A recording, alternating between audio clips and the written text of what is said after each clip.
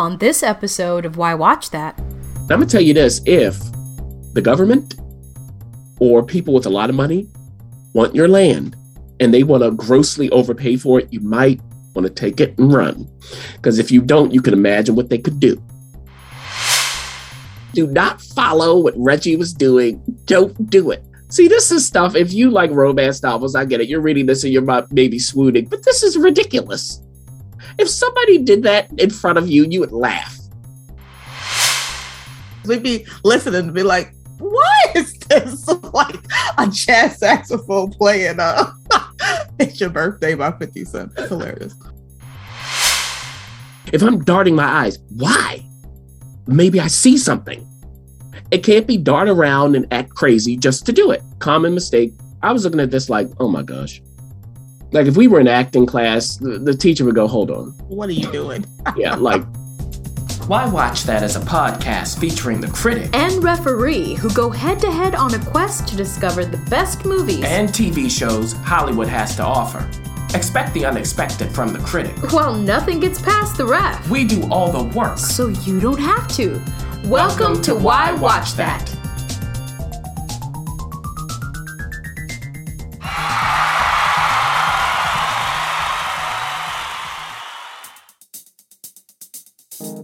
Critic? Yes. Critic! What? Have you heard? We just got a Buy Me a Coffee page. Uh-oh. What's that? Boy, come on. It's a place where listeners can support our work for as little as $5. $5. Pretty much the price of a coffee. I don't drink no coffee. What you talking about? Well, you don't drink anything but water and eat raw potatoes, but I guess they can buy you a popcorn. How about that? Yeah, all right. Yeah, right. Well, everyone, look, visit buymeacoffee.com/why watch that to support our work or purchase our valuable resources. Yeah, you know what? We just added the TV trackers to help you curate a collection of shows you'll love to watch. So find this and more ways to support us at buymeacoffee.com/why watch that. So, Critic, are you going to buy me a coffee? Maybe.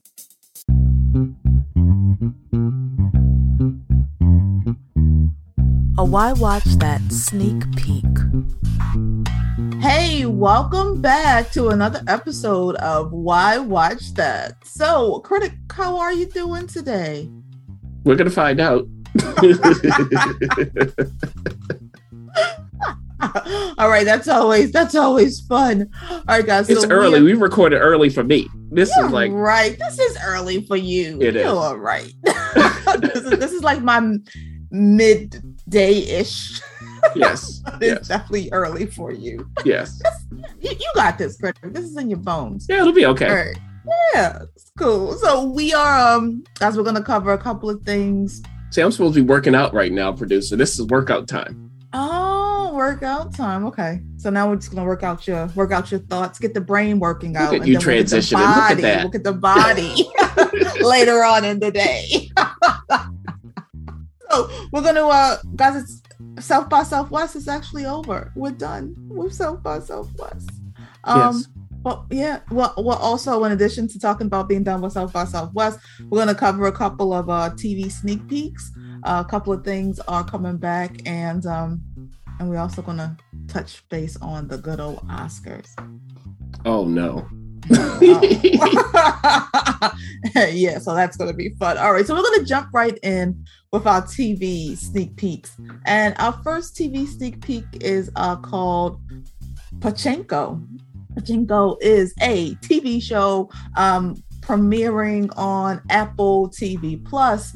It is starring Young-ji, Lee Min-ho, Mina Kim, Jin Ha, and a whole bunch of people. If we haven't realized by now, this is an Asian cast, and the critic is going to dig a little deeper into exactly what this is about and who should be watching it.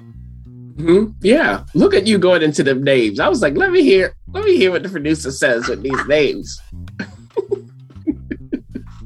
All right, and Pachinko is based on an acclaimed book. It's been on my list to read. It's still on it. I will get around to it. That list is so long. But when it comes, and by the way, it comes to Apple TV Plus on Friday, March 25th. So here we go, everybody. You got two major timelines. The events in the 30s, specifically 1931, and events in 1989. So we're spanning over 50 years, and it's focused on a Korean family. Now, this Korean family went from Korea to Japan. How did that happen? Now, remember, this is going to be around World War II, that time period. And when Koreans went to Japan, how were they treated? You can imagine.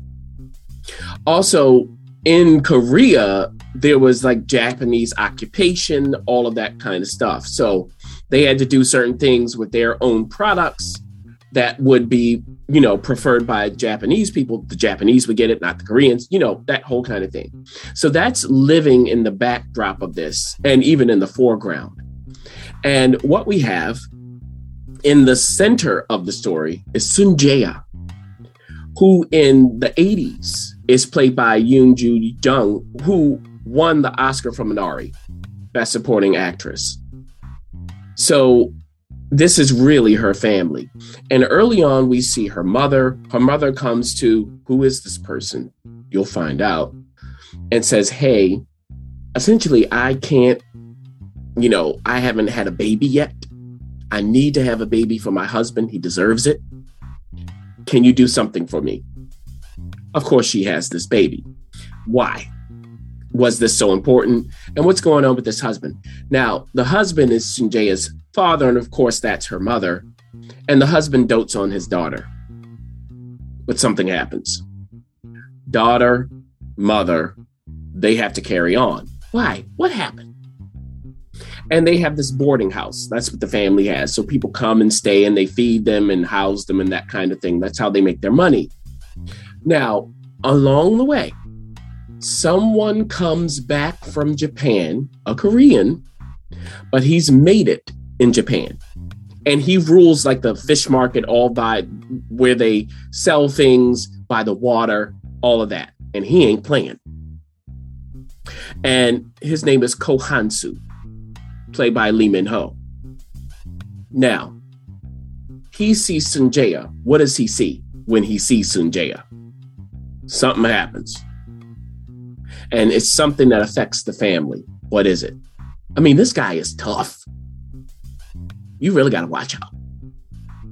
Now, certain events occur. And what happens is this family encounters a pastor, a Christian pastor. He is Korean. He comes from the north. His family had money.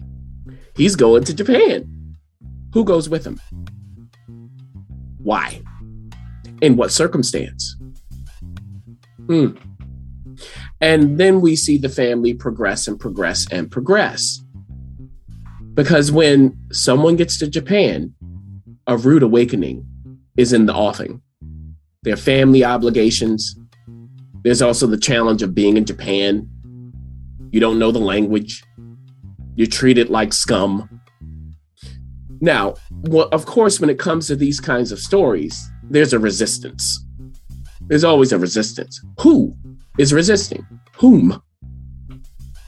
Now, in the 80s, back to 1989, we have Solomon, who is Sun Jae's grandson.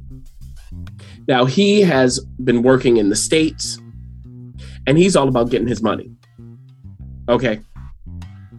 So there is this land deal that if he can get to happen, he's going to rise up. Like he might be a vice president already, or that's where he's going. We're high in the ranks. And he tells the people in America, I can get this done. Now he has to go back. Okay. He has to go back to Japan to get this done. He's like, send me there, but if I get this done, you have to do this, this, and this for me. Okay. So he comes back to Japan, where his grandmother is, where his father is. He was the only one in America from the family. And he's going to get this done. Now, at the Japanese branch, there is an American man there, played by Jimmy Simpson. And, by the way, Solomon is played by Jin Ha. So Jimmy Simpson's character, why is he there? He's the only white man here representing the firm. That doesn't just happen. And there is a Japanese woman working there as well. Why is she working there? She was like in the top school. She was courted by all of these companies. Why did she choose this one? Because she tells Solomon what the real deal is about the company in Japan. Not how they're viewed in America, how they're viewed in Japan, and how certain people are there for certain reasons. Now, Solomon has got to go to a woman who immigrated from Korea to Japan. She's sitting on this land. They need it for a deal. If they get it, this is huge. And they're going to give this woman a whole bunch of money. Why in the world would she say no? I mean, why does she need to be convinced? What's going on?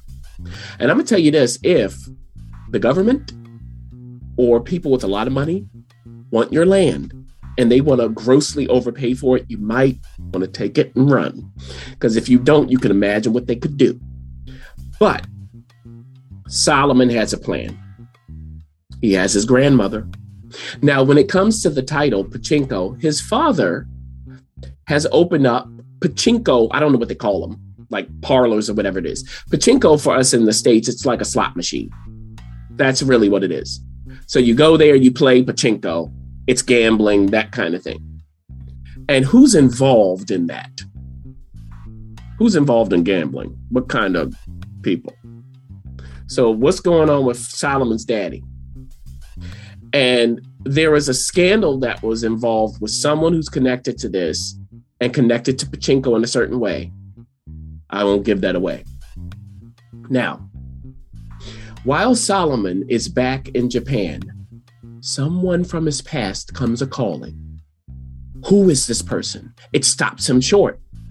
He almost can't breathe when he hears this person on the phone. Will they threaten to derail the whole thing? Now, with that said, I talked about Producer not too long ago, the return of My Brilliant Friend, based on, a series of novels that it's like literature in motion, that kind of thing. Here we go again with Pachinko, based on a novel, which is literature, right? Is it effective in the same way? Before I get to that, just know there are subtitles. They speak what they're supposed to speak when they're supposed to speak it. But what's cool about it is you get Korean and Japanese, and in the subtitling, they have different colors. Oh, that's really cool. Yeah. Now you have to, so just be careful. At first they'll tell you, but they won't continue. So you got to pay attention. So like blue is Japanese and the like yellow orangish color is Korean.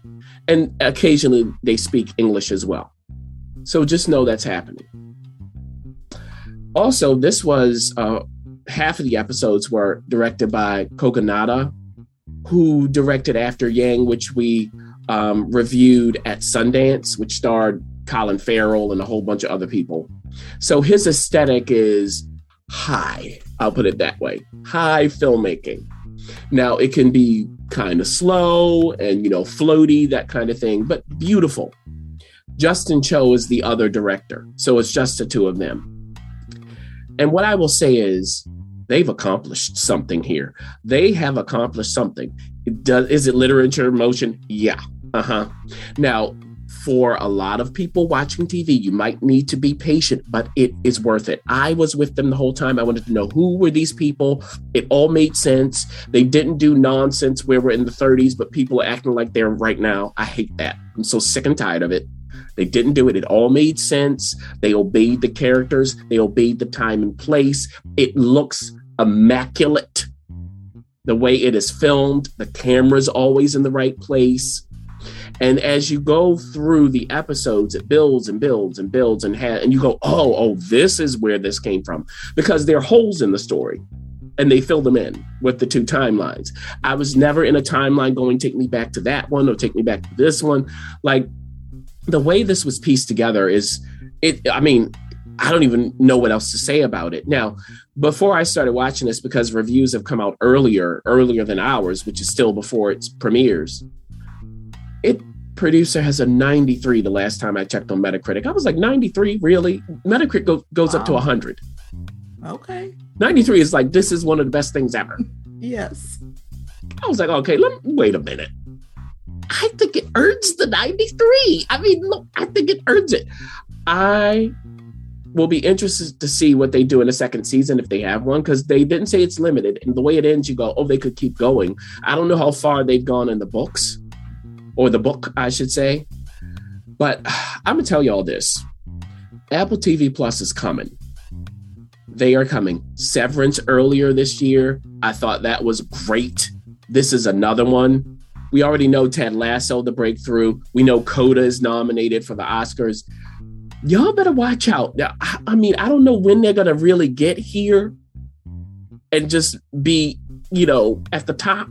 I see it. And I can't talk about everything because some of it's under embargo, but they are very serious over there at Apple with this. So I have my eye on them. I'm very interested. What they're starting to build is what I wish AMC, the network, was. Mm-hmm. Okay. Okay. Yep. What do you think, producer? Would you check out Pachinko? If I felt like reading subtitles, yes. Yeah. Yep. Yeah. The But story it sounds interesting, but I would have to really be in a mindset to read subtitles. Exactly. And we don't spoil, so Yeah, it's a lot going on. But it is worth reading.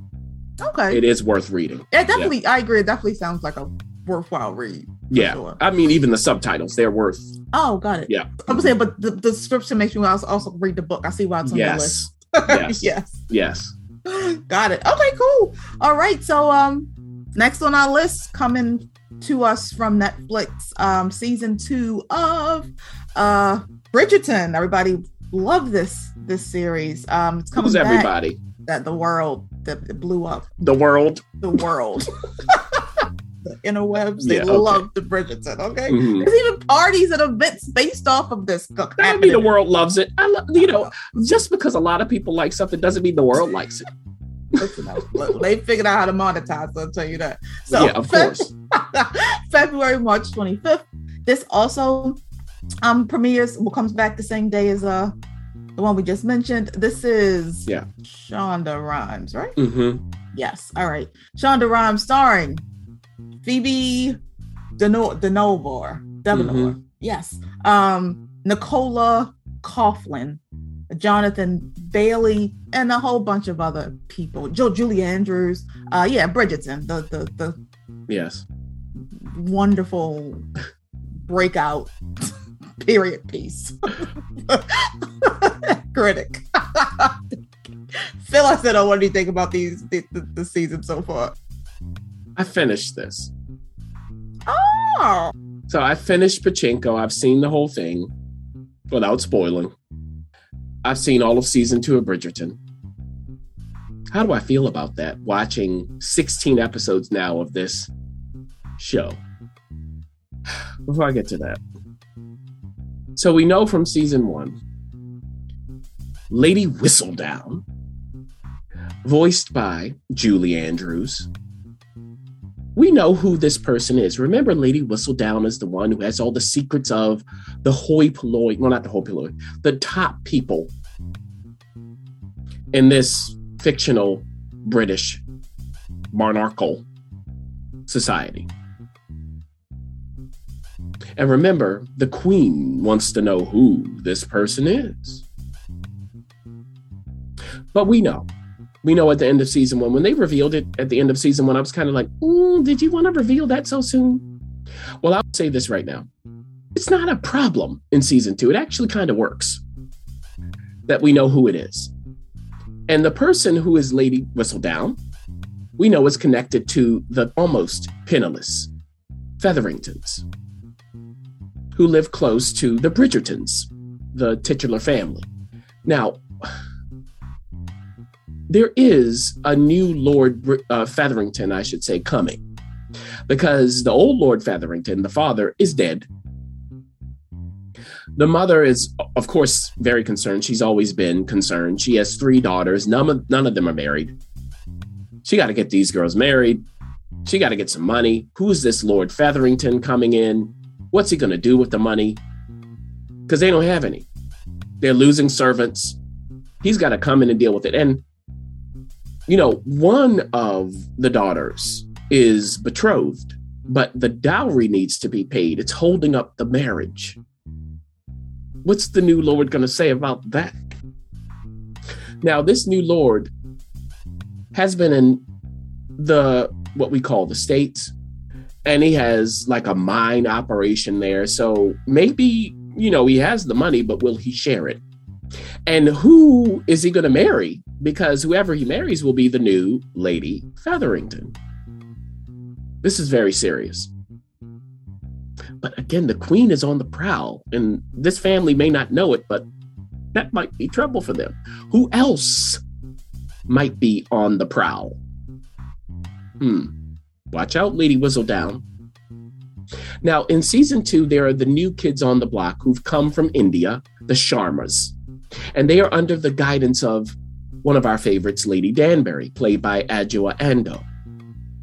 Now, Lady Danbury, remember, was one of the people who orchestrated the biggest wedding of season 1.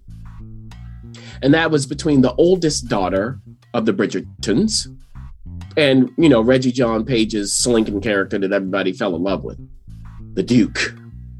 So Lady Danbury is now, going to usher the Sharmas back into society, because the mother, Lady Mary Sharma, she left in disgrace.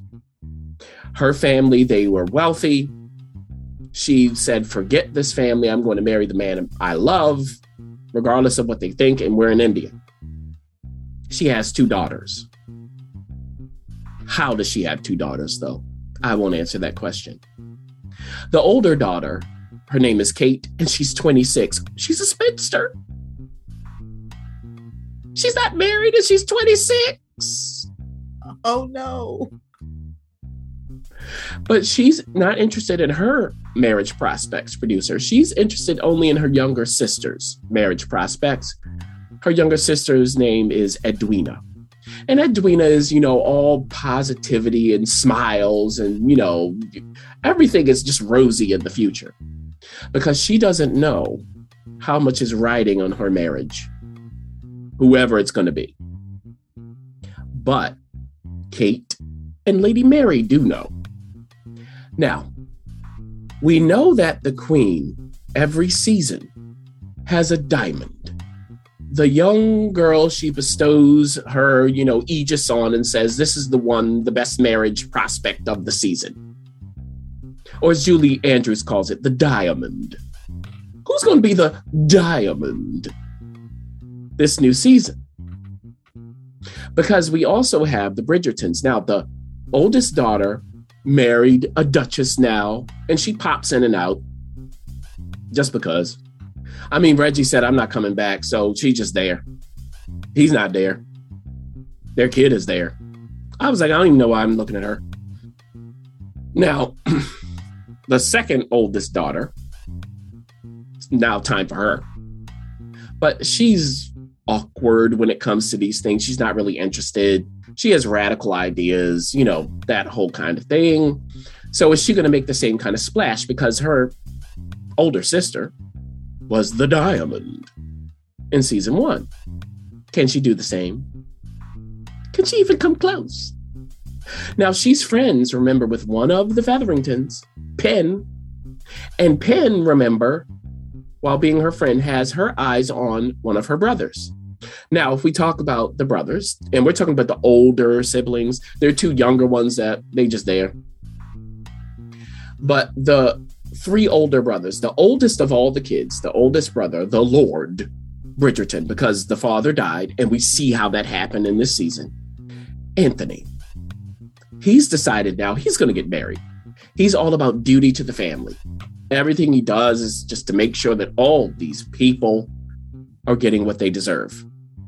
Now, Anthony is like Mr. Darcy from Pride and Prejudice. He's that kind of person. Okay, so, this isn't about love. And, he wants to find just the best wife in regard to what society would think. Someone who's amiable and learned enough and will keep the right house and be a good mother. He doesn't care about feelings. So Anthony's ready to go out. His oldest younger brother, he's an artist, and that's Colin. No, not Colin, sorry. That's the third, Benedict. He's an artist. He wants to do that. You know, he's the free spirit. You can imagine what he gets into. And he looks at his older brother and it's kind of like, you're not doing everything right. Well, the older brother listened. Now, their younger brother under them is Colin. And Colin's the one that Penn has had her eye on. Does he even know that? He considers her close to him, a cherished person, but what does that mean? Because in season 1, he wanted to marry somebody that didn't go well. There was a scandal, all this other stuff. This person is now married, and how does he feel about it? And he might be getting himself into something very dangerous by the end of this season. What is that? So, all of these people are in the mix. People, of course, are going to get married. Who? There will be rivals. And the question is, will they be able to get out of all of the problems they found themselves in? Because when it comes to the Bridgertons and the Sharmas, there's a Pride and Prejudice storyline. It just is. That's what it is. But who are the players? And what are the twists and turns that the Bridgerton writers have in store? Because they're not just going to do literal Pride and Prejudice. Now, keep in mind that we have Anthony of the Bridgertons at the top. We have Kate from the Sharmas looking over her younger sister. How are they going to relate? They meet early on. Is it good? Is it bad? What's happening? So if we go back to season 1, I think that the world building there, its revelations, they actually led producer to slightly more depth in season 2. I would say the show is probably improved and it will still appeal to many fans. Look at that, me being positive. Look at that. But here it comes. The writing, it's not up to the task of keeping up with the best of the genre, i.e. Jane Austen. They need more ideas to keep things interesting. A lot of the characters just come across as annoying because the dialogue isn't clever enough. I've never seen Jane Austen stuff and going, "Ooh, you're really annoying me now." Even when they're annoying characters, because the writing is so good, it's clever. They can't do that here. So it's kind of like, okay, can we move on from this? How many times are we going to hear the same thing? We know that women can't do what they want to do. We know that, there's duty to the family. We know that society is such and such and such and such. We know. You haven't written that interestingly enough. And unlike Pachinko, this show wants to be now when it's set. I don't know when, but it ain't now. It's weird. I wish that writers would use their time, the time of their stories and their characters, and respect them a little more, and not worry about how the audience today is going to receive it. We'll receive it just fine. Mm-hmm. Be honest to who you've set up. At least be interesting.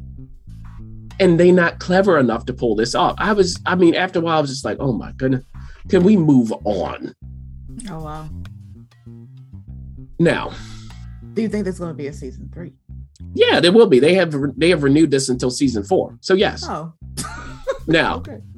The problem is there's no joy in this, in addition to it being repetitive. Now, when it comes to the romance, see, like the second half of season 1, and the ref and I would laugh about this all the time. It was a lot of, slinking in the bedroom and, literal, like I would always do this to the ref and she would start laughing. People can't see what I just did, but it's just like it's slinking, y'all. It's slinking. I mean, and if anybody's doing those kinds of things in the bedroom, stop. I'm just gonna say that now. Don't do that. Do not follow what Reggie was doing. Don't do it. It was ridiculous.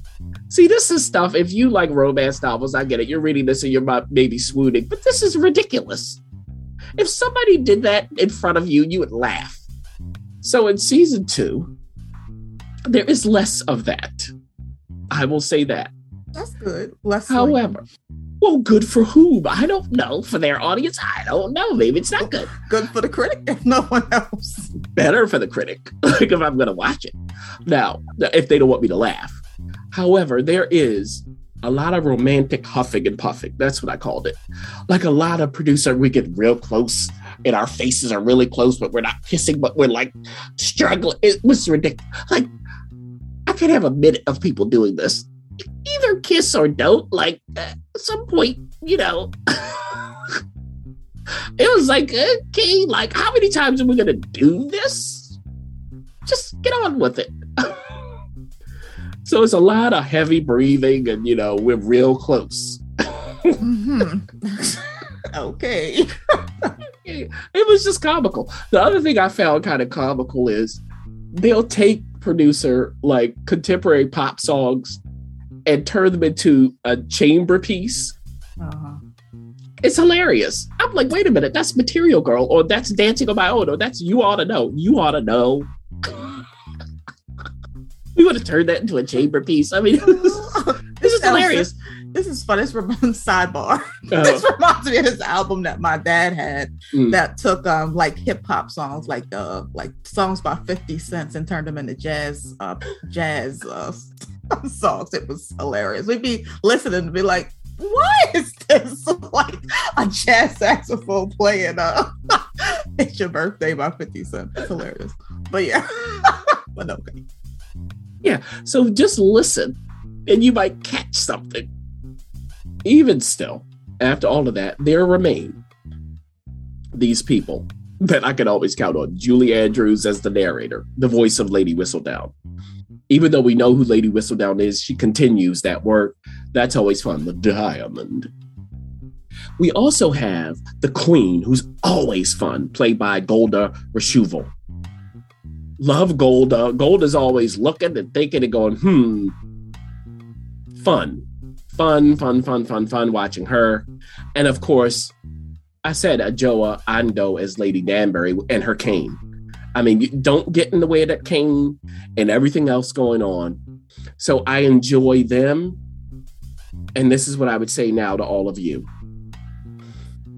I have 3 recommendations, let's say, producer. Number 1, if you liked the first season and you like Pride and Prejudice, if you happen to like both, I think the second season of Bridgerton will certainly work. If you like the first season, but you don't like Pride and Prejudice, if there's such a person, the second season might not work so well because you don't have all the slinking. You don't have the ridiculous boudoir obsessed nonsense. It's not as much of it.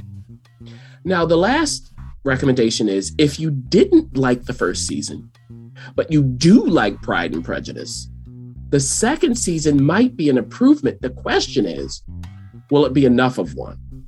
Okay. If season 3, am I going to watch? I have no idea. What's next? We're going to move on because critics struggling over here. All right, so we're gonna wrap up. It's not bad. It's just I know what you mean. I get it. Yeah, I haven't watched any of it, so I have no. Are you going to? No. Not at this stage in my life. Now, as we continue to evolve as people, maybe one season. This may make what sense. Does that mean?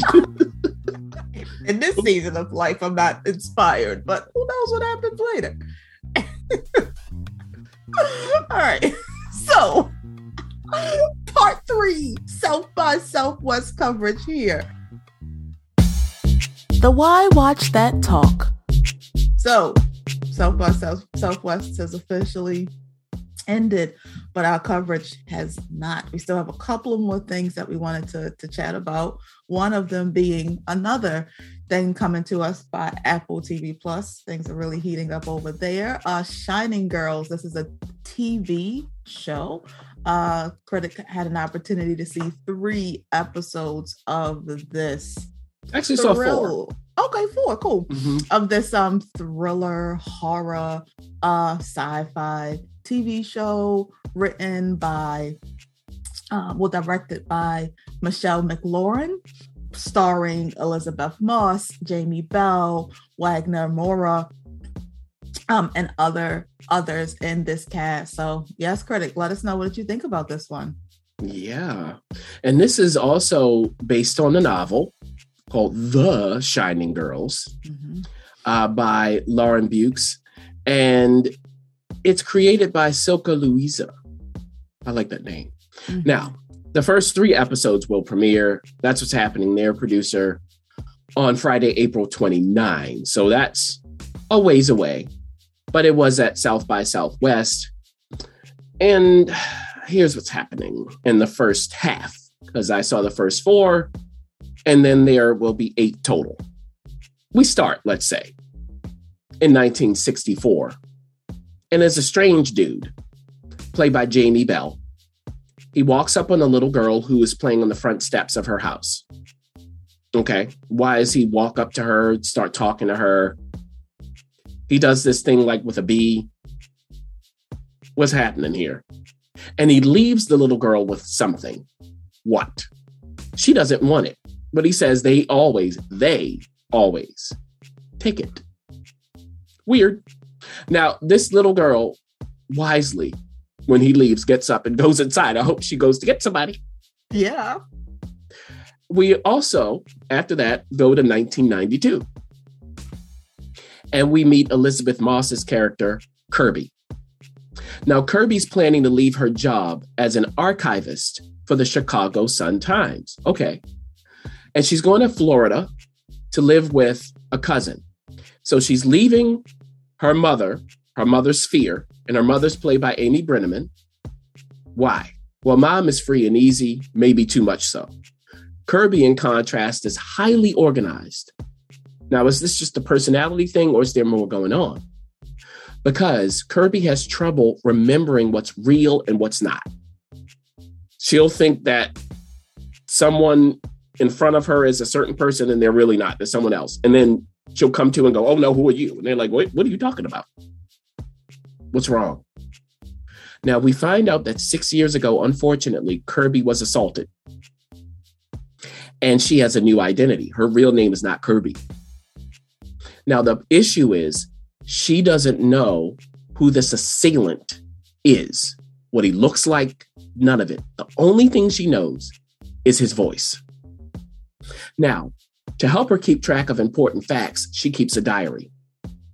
She notes where she lives, with whom she lives, what kind of pet she has, and so on. Imagine that. And imagine if you're in that state of mind and you're trying to say, this is what happened to me, how people would receive it. How could the cops receive that?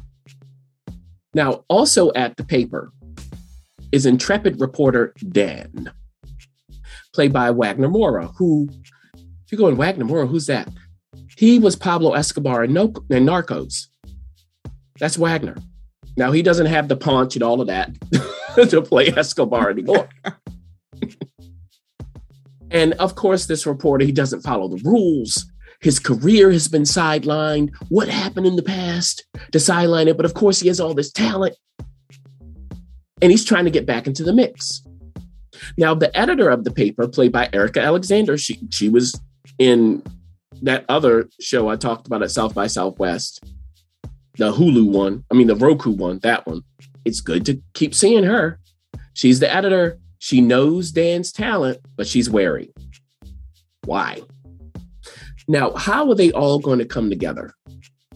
Because Dan gets a scoop. There's something going on in the tunnels of Chicago. They found a body. What happened to this body? How did this murder occur? Who's behind it? How does that connect to Kirby? Because what happened to Kirby, can you work on a story and be a source? Is she a reliable source? And Dan doesn't know her, but he will. Now, there's also Dr. Jin Suk, who's played by Philippa Sue. Now, if you're going, who's Philippa Sue?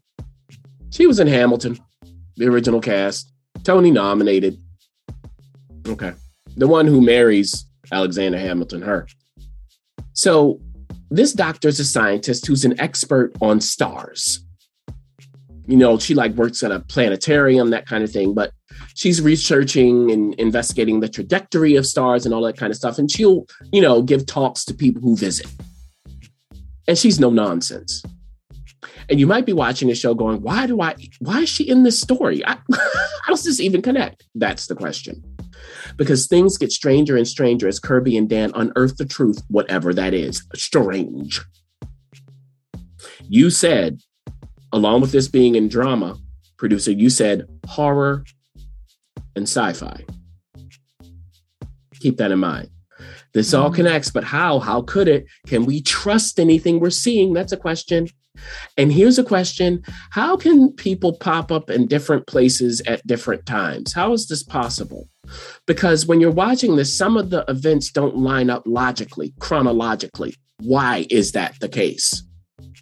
So it is a crime thriller with a sci-fi storyline. I didn't give it away, though. Now, what I would say is the word that comes to mind is intriguing. This is definitely good. Again, Apple TV Plus, they're not playing. But a part of me, producer, thinks that it could be even better. Now, it's just the first 4 episodes I've seen. What I was thinking is the threat could be more immediate at times, which would make it more compelling instead of just interesting. But it is another win, even based on the first 4 episodes for Apple TV Plus. Strong cast, Elizabeth Moss, Wagner Moura, Jamie Bell, and so on. They're not playing, and the writing is good. And I will say there's a reason why Apple released the first 4 out of 8. There's a reason. Now, they may release more as we get closer to April 29th. But there's a reason why this early they said, let's give them 4. Because when you get to the 4th episode at the end, you go, oh. Now, if you're thinking, wait, would this be for me? Think about it this way. It's like if you take True Detective, but make it lighter on its feet. That's this. Okay. Next. Now, what do you think, producer? You know, you got to give your opinion. After that, would you watch Shining Girls? I know Elizabeth Moss is in there. You like Elizabeth. I like Elizabeth. Mm-hmm. I would watch it. It sounds interesting. Yeah. It is. Like when you go, oh, oh, this is the explanation. Yeah. Oh. I would definitely I'd definitely take a look at this one. Mm-hmm. Yeah. I don't know when I'm going to get any work done watching all this TV, but all right. Next up on the list, Halo, another TV show, South by Southwest. It's a Paramount Plus show. We got to see 1 episode, right? So I saw 2. Okay, so 2 episodes. Another one of these horror thriller. This seems like the trending genre. It's not horror, you know. It's Let's call it horror. It's sci-fi. It's sci-fi. Mm-hmm. Well, it's still like in the same vein. We keep seeing a lot of things in this. Like I said. Yes, and I'll get to that. There's a lot in this genre.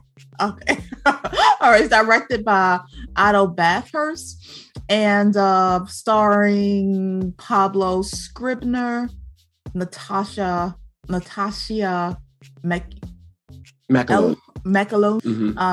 Jen Taylor, and a bunch of other people as well. So yeah, critic, let us know what you think about this one.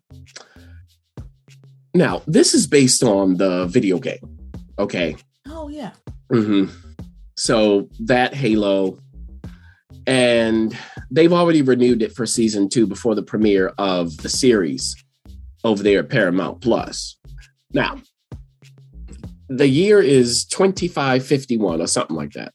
So it's the 26th century. And we start on a desert planet. Water's a precious commodity, of course. And think like Star Wars, where you have all these planets throughout the universe and they all provide different things. So that's this planet. It's an outer planet. We know what happens on outer planets. There's always a resistance and, you know, that kind of thing. So on this planet is a general and his daughter, Quan. They're part of an insurrectionist resistance on the planet, as I said. Now, there's this whole thing about, are they going to believe essentially the central government, its messages, what it says is going on? Now, this central government is called the United Nations Space Command. They're located on a different planet, of course. So we hear this argument on this planet. Some of the people are going, wait, okay, comparing Marines, which we know, to Spartans. Who are Spartans? Now, this isn't like from Sparta. Okay. The Spartans, they say, are like almost people who've been manipulated to be immortal. And they're soldiers for the UNSC. But the Spartans are enemies to the people on this planet. Why? So they don't trust this government. And this government has told them that there is an alien threat. The aliens are coming for humanity, and this alien contingent is called the Covenant. Is this true? Do they exist? Well, I mean, you can imagine what the real truth is. It's a story. Now, Right. when it comes to Kwan, she's out playing with friends. She spots a ship and she gets real nervous, scared. Who or what is in that ship? She tells all her friends, run, run, run, run, run. What happens? You know it ain't good. An invasion is commencing. Will anyone survive? And in the midst of this invasion, we see the Spartans. They come. They come for what purpose? Are they there to help? Or are they there to hurt? And there's Master Chief Spartan 117. And this is Pablo's character, who was in Orange is the New Black. He was that crazy CEO with the mustache. Him. That's Pablo. See, the producer's going, oh, I know that guy. I know that guy. Yeah. Mm-hmm. So he's the Master Chief. And he has a name in the alien world. The aliens, are they real or not? But the aliens call him Demon. Now, there is Dr. Catherine Halsey as well, played by Natasha. And she calls him John. Why? Well, she's the one who's in charge of the Spartan Project. She's a maverick doctor. You know, she doesn't always follow the rules, but she's kind of indispensable. So it's always that tension with her and the higher ups. And she has created something new, an upgrade for the Spartans. And it's called Cortana, who is in the games. And the person playing Cortana plays Cortana in the games in this show. So that might be fun for people who like the Halo game series. What is this upgrade, though? What is this Cortana? It's kind of like Minority Report-ish. Okay. Now, while on this planet during this, cataclysmic event, Master Chief finds something. What secret weapon is this? What does it represent? It certainly has an effect on him. When he touches it, it lights up. No one else can get it to do this. What is lit? What do we see? And what does he see as a result? Now, when you're a Spartan, you do what you're told. That's what you have been trained for and manipulated to do. So how does this whole device affect that kind of communication? Now, in order to get some answers, John goes to an old friend of his, someone he hasn't seen since his days in training as a Spartan. And this friend's name is Soren, played by Bokeem Woodbine. Oh, yes. Good to see Bokeem. Bokeem and Erica Alexander, they have come back and they are working and they deserve it. So Soren goes, okay, there's this certain person who was in the aliens' clutches. Maybe he can explain. And there's this thing called the ring. So, okay, this device is very important to the aliens because they have like this religion. And there's like, that's what Halo is something they believe it's something, but it's really a weapon. But it's this weapon you can be in, like live in, all very like alien kind of stuff. So obviously the Master Chief has some connection to this. Now, when this certain person sees the Master Chief and hears and knows what he can do, what's the reaction? I'm gonna tell you, the actor playing this person is playing crazy, which is easy to do. It's a common mistake for actors where they just play crazy. I could do it right now. If y'all want to pay me to do that, do it. Just give me the lines. I don't have to do any work. I'll just dart my eyes around and, scurry around and act crazy. The key is to find the logic in the crazy. That's what you have to do. If I'm cowered down on the ground, why? What makes me do that? If I'm darting my eyes, why? Maybe I see something. It can't be dart around and act crazy just to do it. Common mistake. I was looking at this like, oh my gosh. Like if we were in acting class, the teacher would go, hold on. What are you doing? Yeah, but people get away with this all the time. No shade to the actor, but I'm calling it. And now let me move forward in my review. Star Wars, I said, comes to mind. Dune, therefore, comes to mind, which Star Wars was based on, in part. A bit of Star Trek, of course. Battlestar Galactica. And on and on and on and on and on in the genre. Now, to be fair, I won't compare this to movies, so I'll compare it to The Mandalorian and Star Trek Discovery. The effects here need to be a bit more sophisticated. Now, I can see the video game inspiration because this is like, a single player shoot 'em kind of thing from the original. I don't know how it has developed. So I understand that. It makes sense, but it needs to be elevated a bit more given the other options we can watch. It doesn't look bad, but they just need to do it better, especially during the action sequences.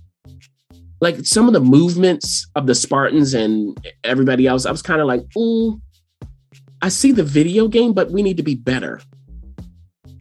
Now, I don't know. Maybe the video game is even better than that. It could be right now. It could be at this moment.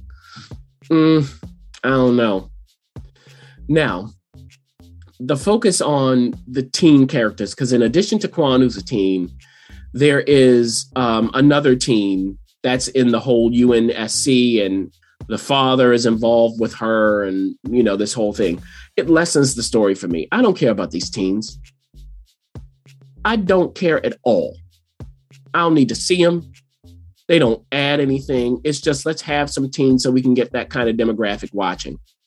No. So it takes away from the power of this. And I was just like, I mean, let them be on the CW. I don't want to see these people. No offense. Okay. See you though. And just so people know, if you played the video game, this is not connected to it. So the storylines in the video game, this is not a continuation.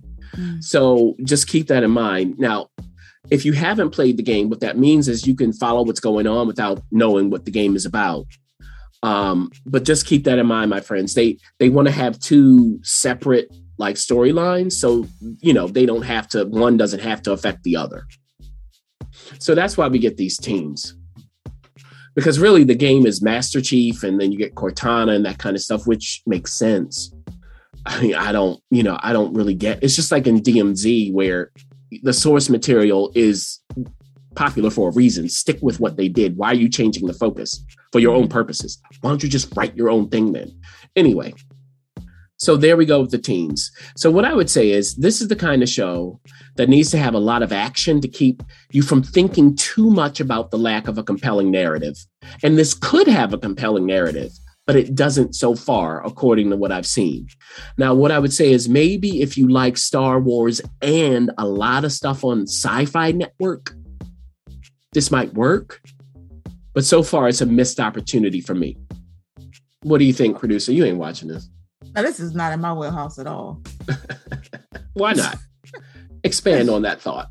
It's just not my thing. I'm so disconnected from most things connected to comic books and video games that it has to look really cool for me to even give it a chance. Yeah, that's you're not gonna be like, ooh. You're like, oh, okay. Yeah. So every now they have a sequence, and I go, oh, okay, that's up to the standard. Okay. Somebody will be watching it. Oh yeah. Cool. How long though?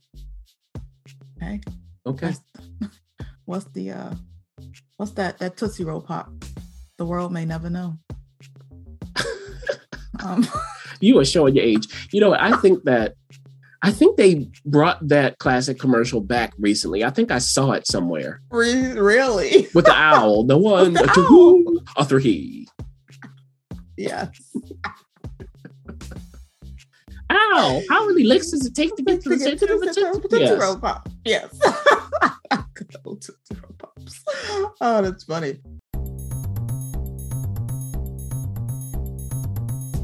Thanks for listening. For additional resources, visit whywatchthat.com. Good idea, and we'd love to hear from you. So go ahead and leave comments, feedback, and you can rate us on iTunes. We'll see you next week. See you.